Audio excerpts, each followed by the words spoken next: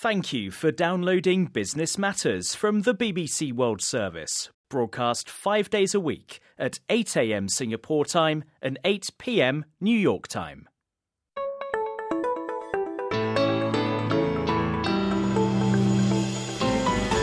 Hello, I'm Mark Whittaker and this is Business Matters on the BBC World Service.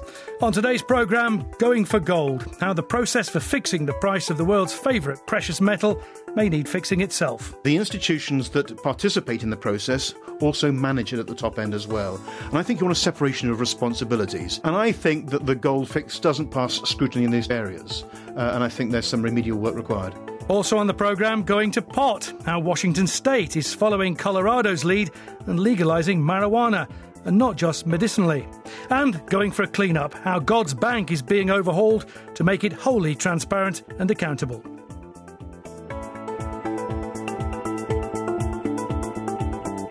That's Business Matters here on the BBC, but first, the latest BBC News.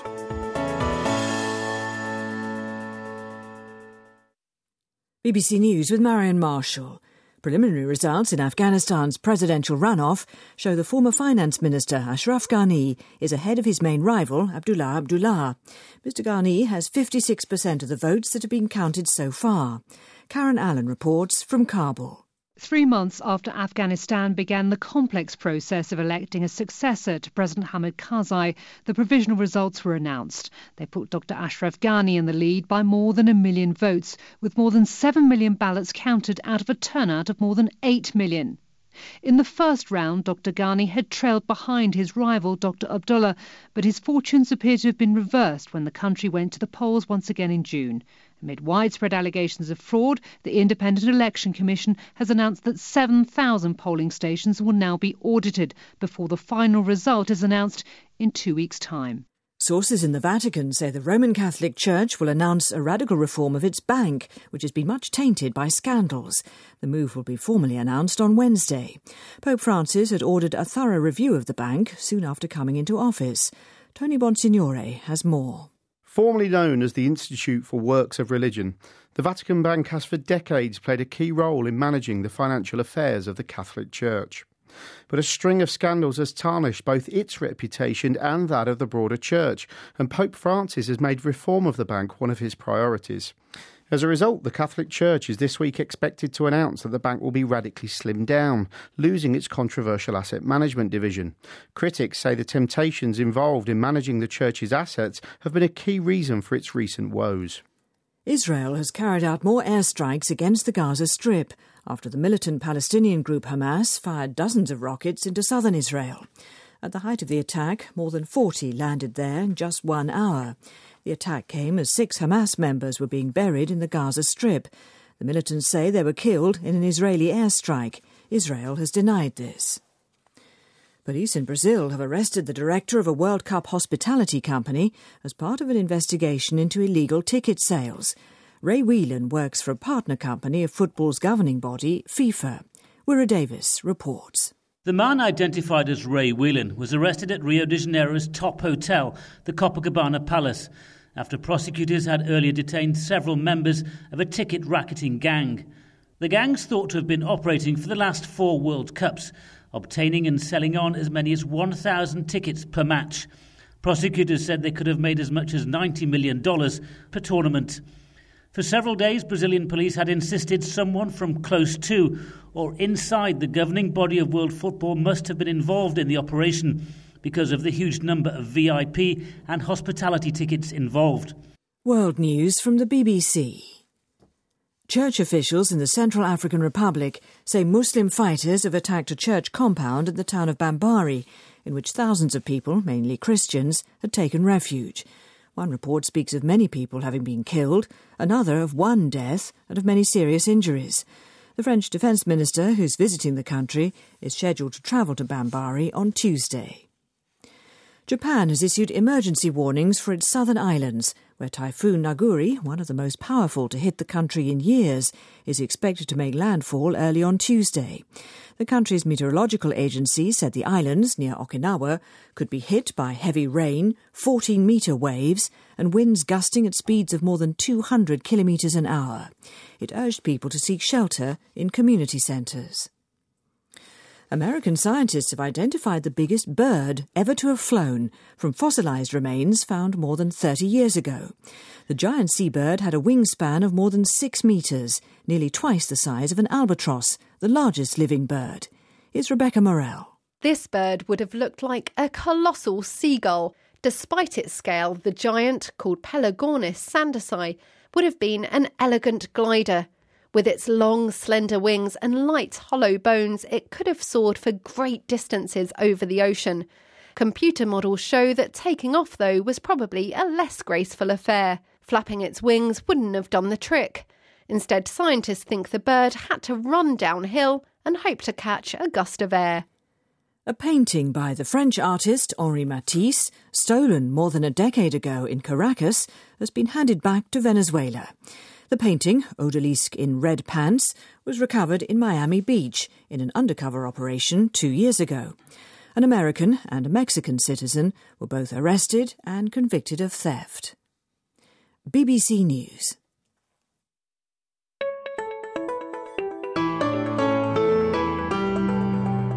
Hello and welcome to Business Matters. I'm Mark Whittaker, and on the programme today, is there a gold standard when it comes to fixing the price of gold?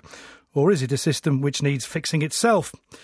The Vatican Bank gets a makeover on holy orders. And marijuana dealers are now welcome in America's Pacific Northwest, and it doesn't have to be for medicinal use only. Now they're going to be setting up shop in the state of Washington to be able to sell it for those who just want to get high. My guests on the programme today are in Toronto, Ralph Silver from the Silver Research Network, and here in London, Jeremy Gordon from China Business Services. And we'll be hearing from Jeremy and Ralph in a moment or two. But first, in all probability, it was all originally forged not here on Earth, but in the super white heat of a supernova, or in a collision between neutron stars before the world was even born. It's a transition metal with the atomic number 79. Throughout history, it's been the object of human desire, the element which was the dream of alchemy and the downfall of King Midas.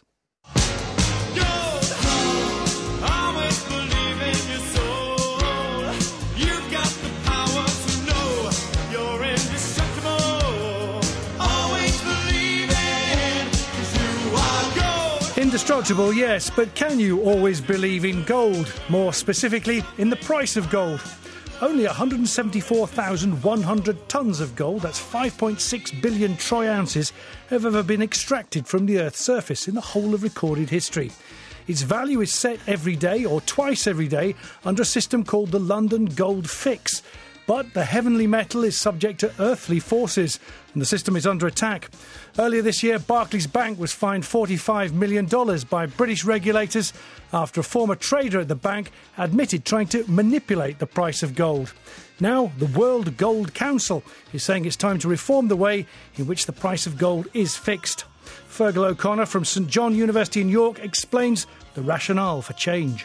Currently, fixing can take a number of minutes, and that takes time for information to reach the markets. But individuals involved in the fixing have that information, so it creates an imbalance. It gives people better information who are involved in the fixing. This means that traders in the banks involved in the fixing could simultaneously buy or sell gold in New York, knowing where the price direction is moving. And there's been one very good research paper looking at that, describing it as a leaky fixing.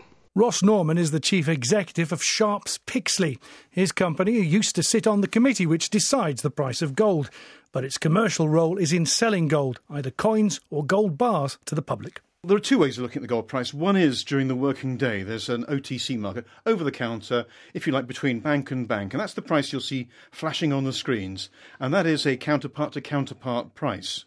But twice a day that trading stops to derive a benchmark figure at 10:30 a.m. London time and 3 p.m. London time. So that spans London and Asia and London and New York. And that's to derive a figure which is objective as opposed to the spot price, which is subjective. Right, so who decides what the price is then at 10:30 in the morning and 3 o'clock in the afternoon? Well, there's a process called the London Gold Fix. And the kind of people that will deal on that platform are official institutions like central banks.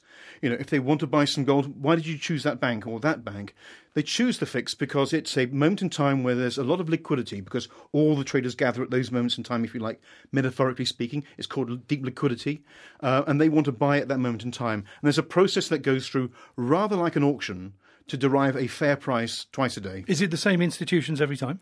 Yes, it is, but the chairmanship rotates within those 5. Right, and what are those 5? Well, typically there's SG, HSBC, Scotiabank and Barclays.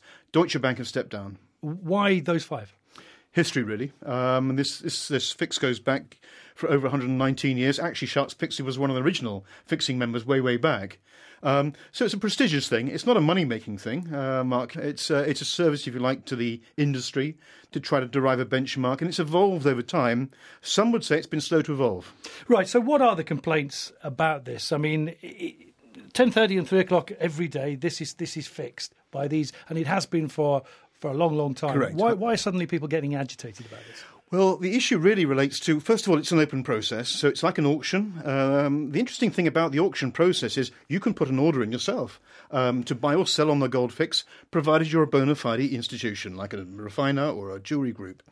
During the fixing process, you can change your order, buy more, sell, or cancel. So the key point about it is, and there's a misunderstanding here, do these institutions have privileged information that they can usefully use for themselves? The short answer is no, because you have the right, unlike an eBay fix, like an eBay auction, you can cancel at any moment during that process. I think the problem people have is with the openness and transparency of the process in terms of the numbers generated. And there's a reason for that, which is that if you personally were looking to buy gold, well, you may not be dealing with HSBC, but you'll be dealing with a counterpart that is, and you may be 2 or 3 tiers down. And within that whole process, you've got lots of buyers and sellers, and those trades are being netted off. And only the net amounts are being pushed up to the top of this big pyramid. Mm-hmm. And so the fix goes on and the auction hammer comes down on a very small amount. Trying to work out all of those institutions within that is like trying to reconstitute a cake after you've baked it. It's kind of hard. It can be done, but it's very complex. It's called a fix, though. Can it be fixed? Yes, it can be. And I think that, to my mind, it is open to scrutiny, and it should be, in 2 areas. One is, if you like, a more transparent way during the fixing process. It's not good enough to be good. You've got to seem to be good in the current environment. So perhaps a real-time updating of the bids and offers going on, because there are parallel markets related to gold going on at the same time. And I think that's essential. The other area relates to governance. And the institutions that participate in the process also manage it at the top end as well. And I think you want a separation of responsibilities. And I think that's something which isn't aired an awful lot, but I would like to see. There's something called the IOSCO principles. Sounds fancy. Basically, they set the guidelines for what a benchmark should be like. And I think that the gold fix doesn't pass scrutiny in these 2 areas. And I think there's some remedial work required. But as far as you're concerned, the general mechanism, it's pretty solid gold as far as you're concerned. It's as good as it can be. Understand that you cannot have riskless trading. It's inherent in every transaction, in every market. It's my view that the mechanism that underpins the gold fix is even better than most others. The reason for that is because you can change your order during that process. If I put an order through to a broker, if I put an order through to a floor of one of the exchanges, that is privileged information. It's a commitment to trade at that price with somebody. That's information you could usefully use as a trader. With the fix you cannot, because you can cancel at any moment in time. That's if I was buying gold, which unfortunately I'm not in a position to do.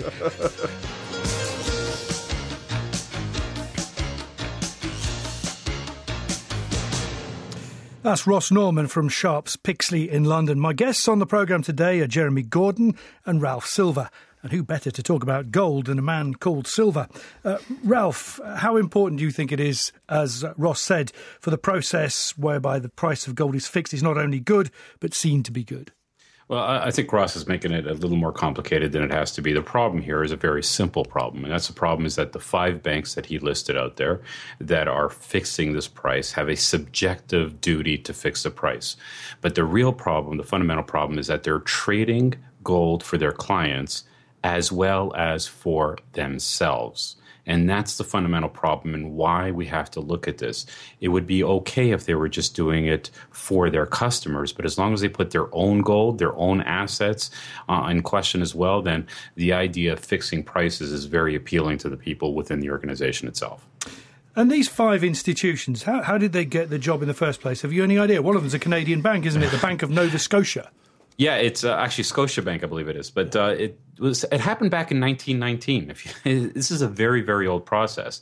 And the reason they set it up was because the gold fixing was just for a select few. But what's happened over the years and why it's no longer fit for purpose is that other institutions are now feeding off of that price. To be honest with you, if only these 5 institutions traded amongst themselves, I don't think we would be talking about this. But the fact is that everyone else feeds off of this price, and that's where the fundamental problem comes in. Jeremy Gordon, you're an expert on China, and China, I believe, now is the biggest single producer of gold in the world. Yeah, I think it became the biggest consumer last year and has been the biggest producer for a while. Yeah. So very important, crucial as far as China is concerned that this is seen to be correct. Yeah, I think on a number of different levels. I mean, you only need to go into a jewellery shop in China to see the gold price displayed prominently, a bit like looking at a ticker in a stock market here. And of course, it's very popular with Chinese consumers as a hedge against financial risk in terms of how they invest their money. But actually is also, at the moment, the subject of quite a lot of financial risk itself. They're investigating in China about $15 billion worth of loans backed by false gold stocks. So, it's a hedge against risk, but also it's creating risk when it's a non-physical asset. Ralph, say there is a reform of the system. Is it going to affect you personally? No, sadly, my last name is Silva, but not Platinum. I wish it were. No, it's not going to affect it. But the thing is that this is the second time we're talking about this kind of thing, because just a few months ago, we were talking about LIBOR situations and the fixing of LIBOR. The process by which we're trying to fix LIBOR is going to be the same process by which we're going to fix gold. So sadly, we got to go through the LIBOR process first, and I think this one's going to follow very closely thereafter. Okay, Ralph and Jeremy, thanks very much. Let's move on quickly. They're predicting a marijuana shortage in the US state of Washington, and that's because the state has just decided to follow the lead set earlier by Colorado and legalize the sale of the drug. And we're talking pot for pleasure here, not just for medicinal purposes. Licenses are being issued, premises are being readied. Other US states are going to be looking to see what happens next. The BBC's Samira Hussain has been following the story. Some 24 states here in America sell marijuana for medicinal uses, but now they're going to be setting up shop in the state of Washington to be able to sell it for those who just want to get high. So we're talking about places like Seattle, which is fairly hip and happening, isn't it?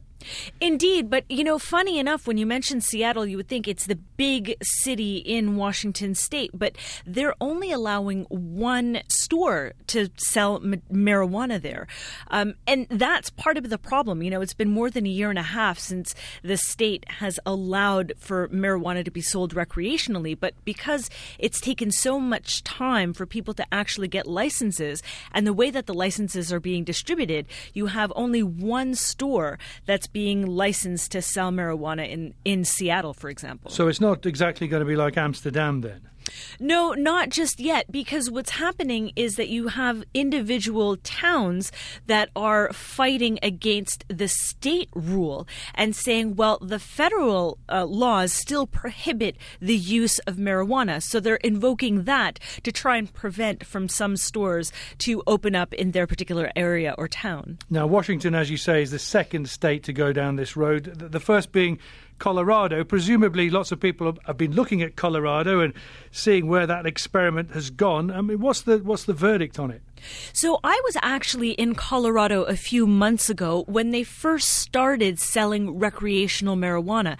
And Mark, I have to say I was really taken by just how large some of these, I guess factories wouldn't be the right word, but these areas, these warehouses where they had the marijuana that they were selling for both recreational purposes and medicinal purposes. It was really an incredible professional operation. Gone are the days where you're sort of going down into the basement and, buying it off of someone that you knew from someone else or that you knew from someone else. And to date, actually, Colorado has collected more than $24 million in marijuana taxes and fees. Now, it is still a little bit less than what they were anticipating, but it's still a significant amount of money to collect within, just half a year. And the state of Washington is expecting to collect about $100 $190 million over the next 4 years, according to some government projections. Wow, so it's a money spinner as well. And as you say, these are not little boutiques then. This is sort of a marijuana Walmart that you've got. Indeed, it is. Different strains of marijuana. And in fact, they've created, this industry that's completely legalized it, and therefore there's a lot more jobs, a lot more industry that's happening around this. And in fact, there's even a job for a marijuana connoisseur, someone who can taste or sample, rather, the different strands of marijuana to give a rating on them. Washington, of course, was at the forefront of the coffee revolution in the United States, wasn't it? This is something completely different, though. Well, there have been some comparisons in terms of the way Starbucks has completely taken over the coffee industry, and some have tried to suggest that perhaps they could do the same for marijuana. That's Samira Hussain. You're listening to Business Matters from the BBC World Service. Ralph Silver in Toronto. Would the province of Ontario consider following the lead of Washington there? Well, they're talking about it, but you got to admit that Washington's going to be the chillest or the coolest place in America now. And I think everyone's going to be calling each other dudes, and they're going to run out of crisps and popcorn sometime soon. The thing is this is the state where Microsoft, Boeing, and Starbucks exist. So it's a very rich state. There's a lot of money to be had there. And honestly, this is a following of what's going on in Colorado. There wasn't that many problems. There really weren't. So I think that they're just saying, well, we can tax this and then we can regulate it. And if we can regulate it, then we can control it. And I think that's probably not a bad thing. So hopefully in Canada, it's coming to a neighborhood near us in Canada. Are you telling me that Toronto's not hip and cool, despite the fact that you live there? Yeah, we're hip and cool for different reasons, because it gets really cold in the winter. OK, Ralph, thanks very much. You're listening to Business Matters on the BBC World Service. And coming up later on the programme, passion at work. And I don't mean an office romance. Is it passion or just management pie in the sky? To admit in public that you are not passionate about your work is about as shocking as admitting to fiddling your expenses.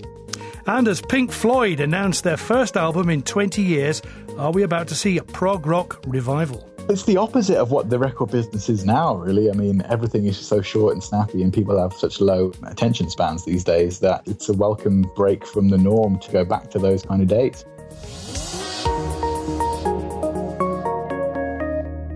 The Institute for Religious Works, that's the Vatican Bank to thee and me, could be radically cut back in an overhaul that's designed to refocus the bank's role.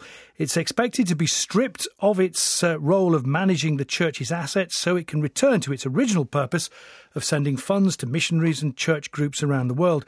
Well, the bank's suffered its share of scandals, including earlier this year when one of its clerics, Monsignor Nunzio Scarano, was charged with money laundering. So will this finally rid the 127-year-old institution of its shameful reputation? Joining me now from Louisiana is Jason Berry, the Global Post's religion correspondent and author of Render Unto Rome, The Secret Life of Money in the Catholic Church. Welcome to the programme, Jason. Given what the Bible says about money lending, people might be a bit surprised that the Vatican has a bank in the first place, let alone one that has such a dubious reputation. Well, I'm an investigative reporter and I cannot comment about Scripture, but I will say that the history of the bank is a fascinating mirror on the evolution of the Vatican itself. And many of the problems to which you've alluded that made headlines in the last year or so are frankly receding now as the first pope from Latin America puts a very strong stamp of his own personality on these changes. Basically, he's doing what he did in Argentina when, as the Cardinal Archbishop Bergoglio, he inherited a huge financial mess from one of his predecessors and dramatically stripped down the institution under his aegis, you might say. Yeah, I was going to ask you why it's happening now, because the sort of murky reputation goes back a long way. I haven't studied the Vatican Bank, but I do remember that chap, what was it, Roberto Calvi, God's banker, found hanging under Blackfriars Bridge. I mean, that's all the hallmarks of the mafia, etc. I mean, why is it being changed now? Is it because we've got a new pope? Oh, it's absolutely because we have a new pope. Benedict XVI was engulfed in scandals involving money and an almost open revolt within the Roman Curia.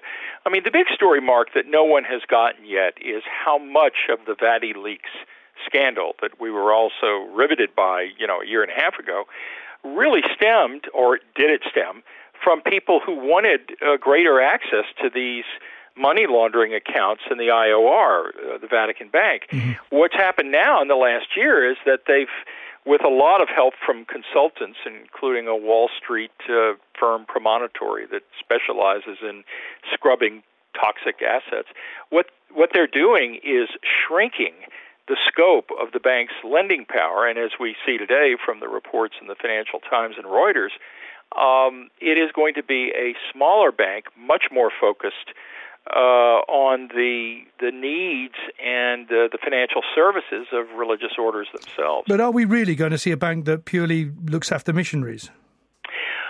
Well, that's a very intelligent question. René Brulhart, who has overseen this process, has really done what very few people have been able to do over the long haul. He has literally reduced the size of the bank. The one thing we don't read about much is who is being fired, where are they going, how are they being let go. I mean, there's a lot of discretion that's going on, if you will, behind the curtain here. But with an announcement like this, obviously the Vatican feels confident that it has the bank coming under control. Will they be fired or will they be shuffled off somewhere else? Well, I wish I could answer that for you.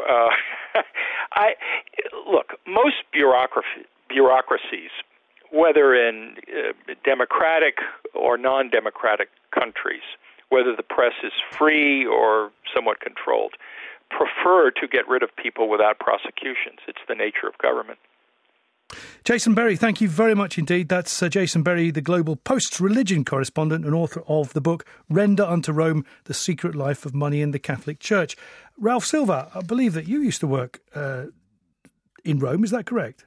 Yes, I have done some contract work for the Vatican Bank. And what's going on here really is that they're changing their focus. And they're changing their focus away from investments to just a payments business. And just to sort of give you an idea of scale, the Roman Catholic Church has 412,000 priests that have to be paid every month, along with nuns and brothers and a lot of other clergy. Just the amount of money that has to flow just because of the size of the church is enormous. So the Vatican Bank still has a purpose in that area. But in terms of investment, there's a lot of organizations out there that can do it just as ethically or more ethically, if you want to argue that, and do it a lot cheaper than they can. So they're just going to put their money in other big banks. So what exactly is it that the church is going to be divesting itself of then, do you think? The decisions on what they buy and they sell for investment purposes, not the money moving around the churches itself around the world. It's just what do I buy, like how many shares of this do I buy and how many shares of this do I sell?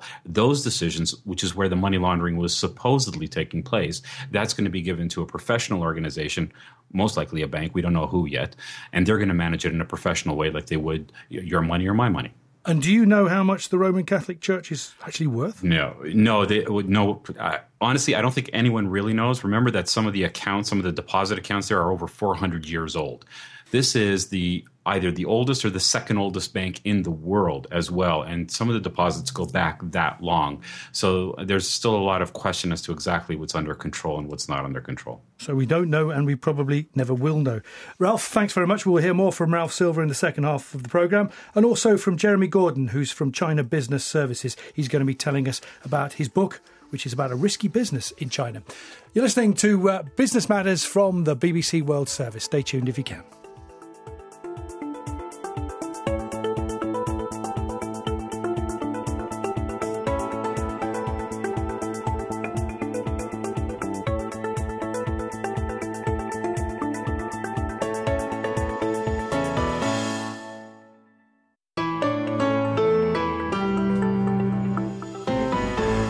Hello again and welcome back to Business Matters with me, Mark Whittaker. My guests on the programme today are Ralph Silver from the Silver Research Network in Toronto.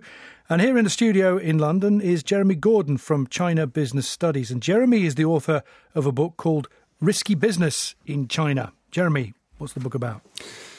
Thanks very much. Yeah, Risky Business in China is basically a guide to due diligence and an explanation of the changing nature of risk that international businesses face in China. So I've been working in China for over the last 20 years, and I've seen some pretty fundamental shifts in the type of business that people are doing in China and the way in which people are doing business in China. What sort of changes? Well, when I was starting to work in China in the early 90s, all the international business focus was on market entry for manufacture, for selling product that was made in China into international markets. And of course, what we've had in more recent times is a rebalancing of the Chinese economy away from investment-driven growth and away from manufacturing towards consumption as a driver for growth. And businesses are having to adapt to those changes. And what sort of challenges is that throwing up? Well, a lot of the challenges that people see in China are actually the same that businesses face anywhere in the world. I mean, risk is an inherent part of business. You can't get away from it. So whether you're looking at corruption in China or anywhere else in the world, or fraud, financial crime, these things happen all over the world. The problem with China is that its scale is so massive, and there's such a concentration of supply chain in the manufacturing chain, and increasingly a reliance on China in international business for future growth. So international businesses increasingly find themselves between a rock and a hard place because China is in control of the supply chain and also represents the future market. Mm-hmm. And so companies have to be very careful how they navigate what is increasingly a difficult market because of rising costs, increased competition, and for foreign investors, much greater scrutiny by the government, particularly in the context of this ongoing anti-corruption campaign. And your book is called Risky Business. Is doing business in China unduly risky?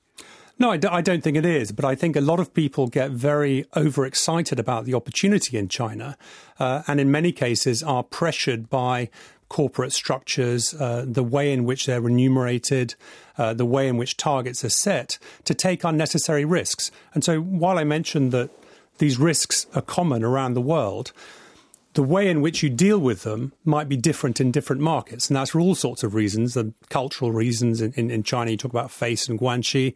It might be the impact of the rule of law and how much reliance you can put on that. It might be due to the role of policy and regulation, which is absolutely critical in China, but it works differently than it does in other markets. Mm-hmm. So you have to adapt your risk management model to suit the market in which you're working. And what are the main ways in which people get their fingers burned, perhaps? Well, I think there are some pretty high-profile cases that you can read in the news almost on a day-by-day basis. I suppose one of the key ones that we've been looking at recently is the GSK case. So this is a sort of case in point where an overarching government policy to reform the healthcare sector in China, which faces similar challenges to other healthcare markets. They're trying to reduce costs, and at the same time they have an anti-corruption campaign. Everyone in China knows that the healthcare sector has been corrupt since the year dot, so it's an obvious place to go after. But where you have big foreign companies with very deep pockets that have been quite successful in what is a strategic and sensitive industry for the economy, where the government would like domestic champions to come up and compete, when you're selecting which companies you're going to go after in terms of the anti-corruption drive, there's an expression in China which is to kill the chicken to scare the monkeys. So you go after perhaps one of the big foreign firms and put other people on notice, domestic and foreign, that this is no longer going to be an acceptable way to operate in the sector. So how do companies from the outside world deal with that level of corruption then? Well, in many ways, you don't have to deal with corruption. You know, you can take a position not to be corrupt. And while there are elements... Does your book advise that? Well, it certainly does, because if you're going to go down that route, you will end up being prosecuted, you will end up in prison, you will end up with not only the Chinese authorities, but the Serious Fraud Office, you'll have the FCPA from the US coming after you. So people are starting to reassess how they manage their risk in China. A bit like the Vatican story, reassess how they manage their corporate governance. How is it that you can root out corruption and bribery in your operations? And some of that is done through setting your strategy and your rewards in the right way. And some of it is about managing your operations in the right way, using due diligence, using controls on the ground. So presumably this amounts to having the same standards in China as you would have anywhere else in the world. I mean, do things by the book, basically. Well, I think increasingly, for globally operating companies, you're held to that standard all around the world. So you can't differ in the way that you operate. Ralph Silver, what do you think of what Jeremy's saying? I can tell Jeremy that I'm certainly going to read his book because I think a lot of those things make a tremendous amount of sense. But my experience with outside world companies when they deal with China, they miss pretty well on every occasion the time expectations. They all have expectations for profit, quite clearly. They sort of mitigate against a lot of the risks. But in every example that I've ever seen, they've expected to get returns in 1 or 2 years, and they end up getting returns in 5 to 10 years. And I think that moving into a country like that is probably the biggest problem, is that people aren't getting the returns they expect in the time frames they expect, and then they start looking for reasons why, and they focus on corruption and things of that nature. Yeah, absolutely. I think people do often have unrealistic expectations, and that's often the fault of head office. But it's also sometimes due to the lack of really good market research that people do. And actually, in my view, your market research is your first bit of due diligence. There's actually another book that's come out recently called Myth-Busting China's Numbers, which points to the fact that, for example, the official retail statistics may have been as much as 50% off the real number. So if you're targeted against a number which is out by that magnitude, of course, you're never going to reach your targets. And there's a built-in incentive for you to try and achieve those targets at all costs. And one of the things I'm saying in the book is that people have to be rewarded not only for achieving deals and getting things done. Sometimes people have to be rewarded for taking a step back and saying, actually, maybe this isn't the way for us to go forward. Maybe this isn't the market for us. So sometimes people have to opt out. And in other ways, people have to be more realistic about how they set their targets. Well, the book is called Risky Business in China, is that right? That's correct. And it's still in the shops?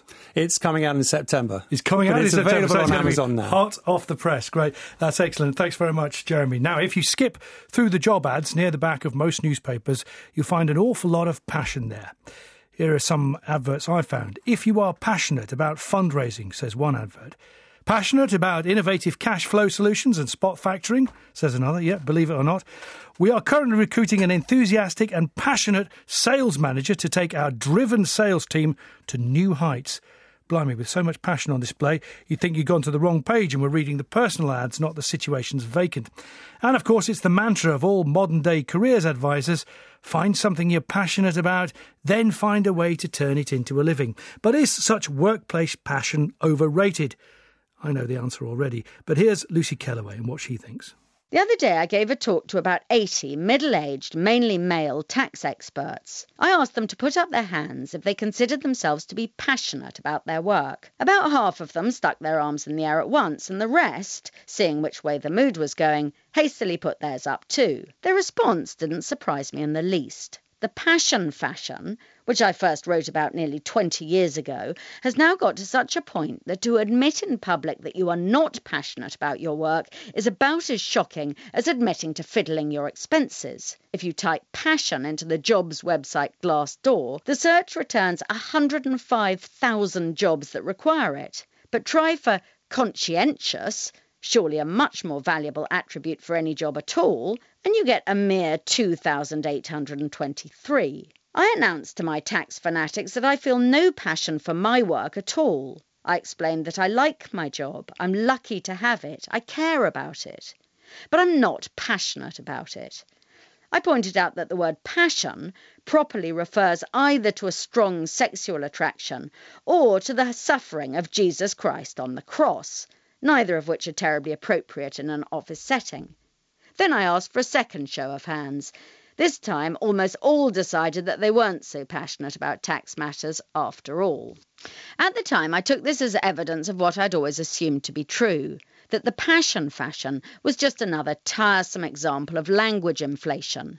It's brainless and bogus, but they're just words. The next day in the office, I came upon a piece of research that makes me think I've got it wrong. The insistence on passion at work is about more than words, and it's a lot more worrying. It showed that when an employee bursts into tears at work, fellow workers disapprove, unless the worker explains that the tears resulted from their passion for the job. In that case, they were seen as a dedicated high achiever. But when they said that their weeping was due to personal reasons, they were merely seen as a sap. This is all really disturbing. If ever I see anyone crying at work because, say, their marriage is breaking up, then I view that as entirely understandable. But if they're crying because their presentation went badly and they felt passionate about it, then I want to tell them to get a grip. The answer may lie with a distinction made by Robert Vallerand, a Canadian psychology professor. According to him, passion comes in two varieties, obsessive and harmonious. The first is a very bad thing and is where people work in an uncontrolled, compulsive way, where everything else in their lives becomes dull and unimportant. By contrast, those who feel harmonious passion towards their work enjoy their jobs and are in control of how much work they do and don't let it annihilate the rest of their lives. All workers should hope to feel this way about their jobs, and all employers should hope to hire people who do. However, this isn't passion. It's called liking and caring about your job. It's nice work if you can get it, but it ought not to make you cry. This is Lucy Kellaway for the BBC World Service. My guests on Business Matters today are Jeremy Gordon from China Business Services and Ralph Silver from the Silver Research Network. Two very passionate fellas. The question is, though, what are they passionate about? Ralph, are you passionate about your job?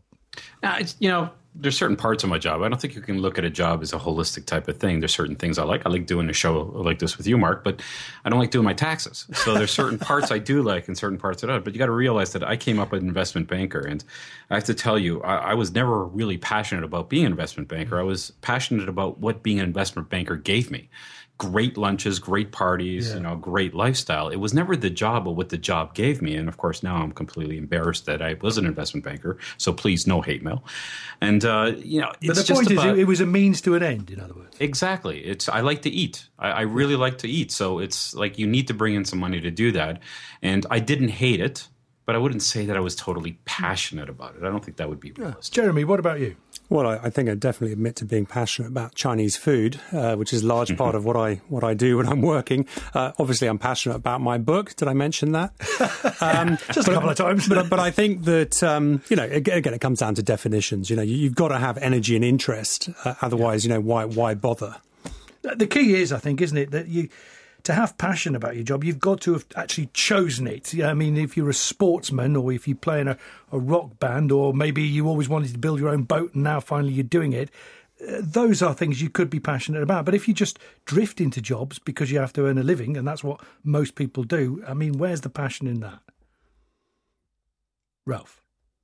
There is really no passion in that. And I think your point's well taken, is that you take the next opportunity and you look at it as just the next opportunity. You rarely look at it from a holistic point of view. How is this going to affect my life in 50 years? You don't really think about that. Somebody's adding, 20% to your salary, especially when you're young. You just think, oh, absolutely, let me take it right now. You're not thinking about in 50 years I'm going to regret that or I'm not going to love it. So you end up getting pulled into it. It's like the old adage. It's just when you think you got out, they pull you, they drag you back in. That's kind of what happens, is that you get dragged back into something you may not love because it's 20% more salary than you did just the day before. Yeah, so all this guff about being passionate about innovative cash flow solutions and spot factoring and that kind of thing, I mean, it's patronising, isn't it? It certainly is. And, after this banking crisis of 2008, I've noticed that my colleagues that still work in investment banks, now they're going into pubs and they're chatting up the girls and they're saying that they're accountants.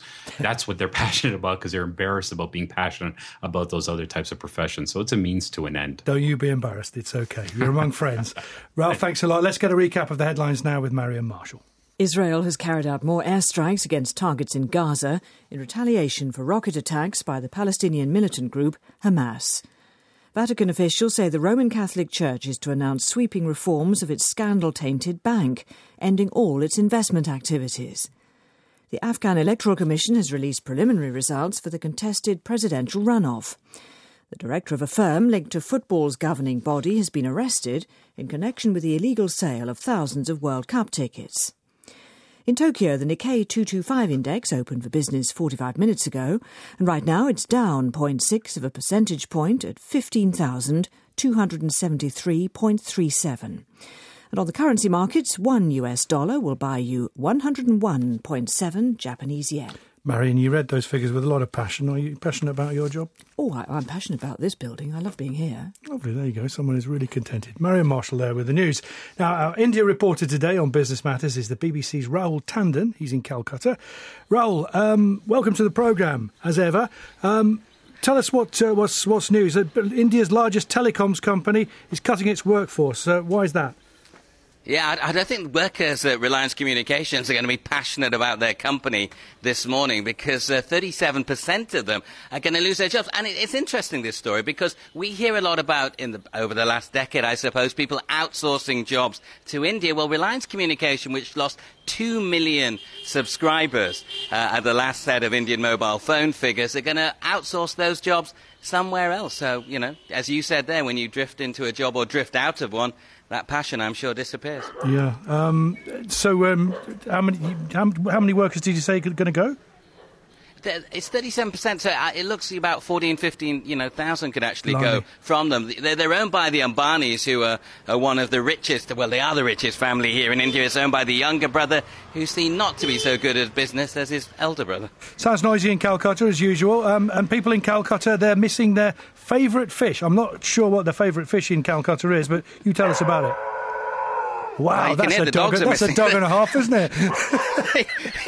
He's missing not his favourite fish, but so I'm going to move a little bit away from him, to be perfectly, because he seems to be quite passionate about my leg at the moment. Down boy.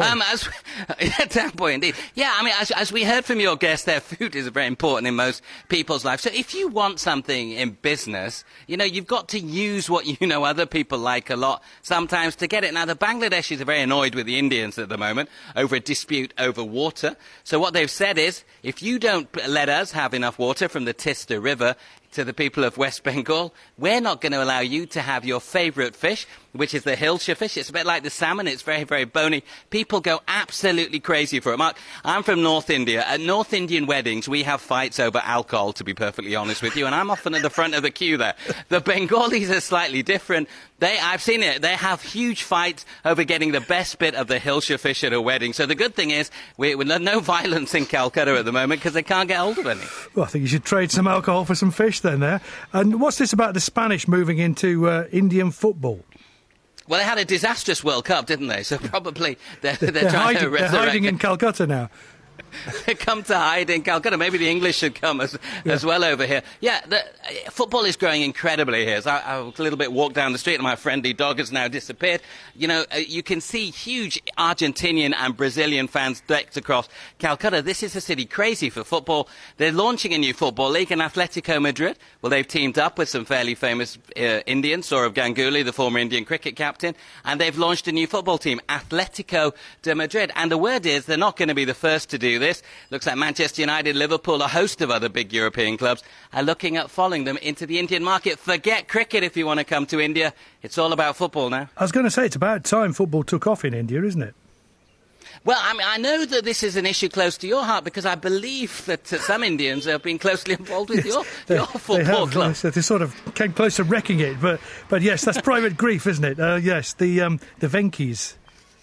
Yeah. So, I mean, maybe Blackburn could get revenge. No, I think it is, 1.4 billion people. Even if even if only 20% like football, that's still a staggering number of people. So, I think it's a growing market here. And football is cool amongst amongst young kids. Now, cricket's a bit passé. Well, the Venkis may be turning Blackburn round now, actually. I'm going to give them another season and see what happens. But, Rahul, stay with us if you can and if that dog will allow you, because we have an item which might be right up your street, or then again, might not. You're listening to Business Matters. In their pomp, they were one of the most commercially successful bands in the world, producing a kind of music that few people these days would consider remotely commercial.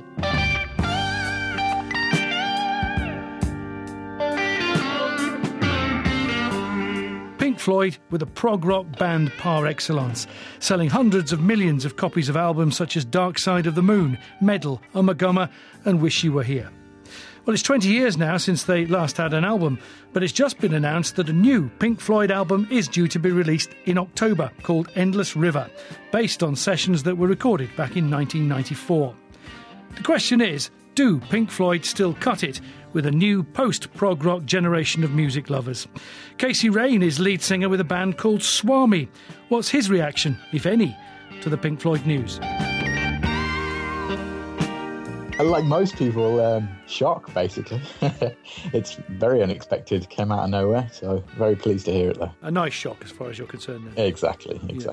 I wouldn't say I'm a huge fan, but I do like a lot of their stuff. It's funny, because I got more into some of their stuff in the last kind of couple of years, really. Like, obviously, I've been familiar with their bigger stuff for a long time, but recently I got into their really early stuff, like the Syd Barrett stuff. Arnold Lane really and all that kind of stuff. Exactly, and see Emily play and all that stuff. Yeah. Do you mind me asking how old you are? I am 26. 26, so you're not the Pink Floyd generation? No, I guess not. But the funny thing is, I know a lot of people my age that are into them.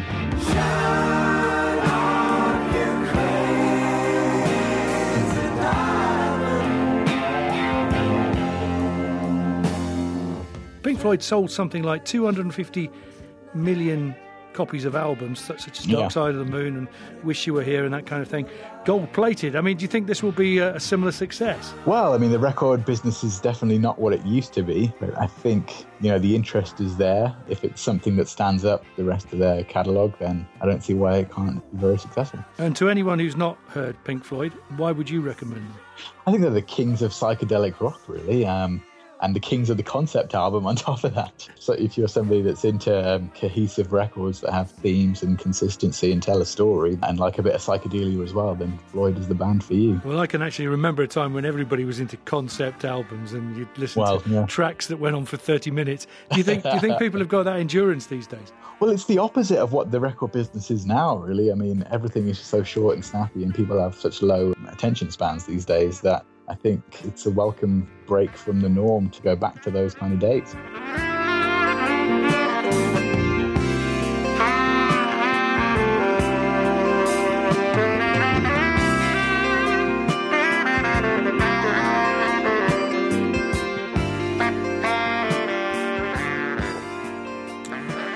That's Shine On You Crazy Diamond by Pink Floyd. OK, you know what I'm going to ask you all. Ralph Silver, Jeremy Gordon and Rahul Tandon. Ralph Silver, first of all, Pink Floyd fan?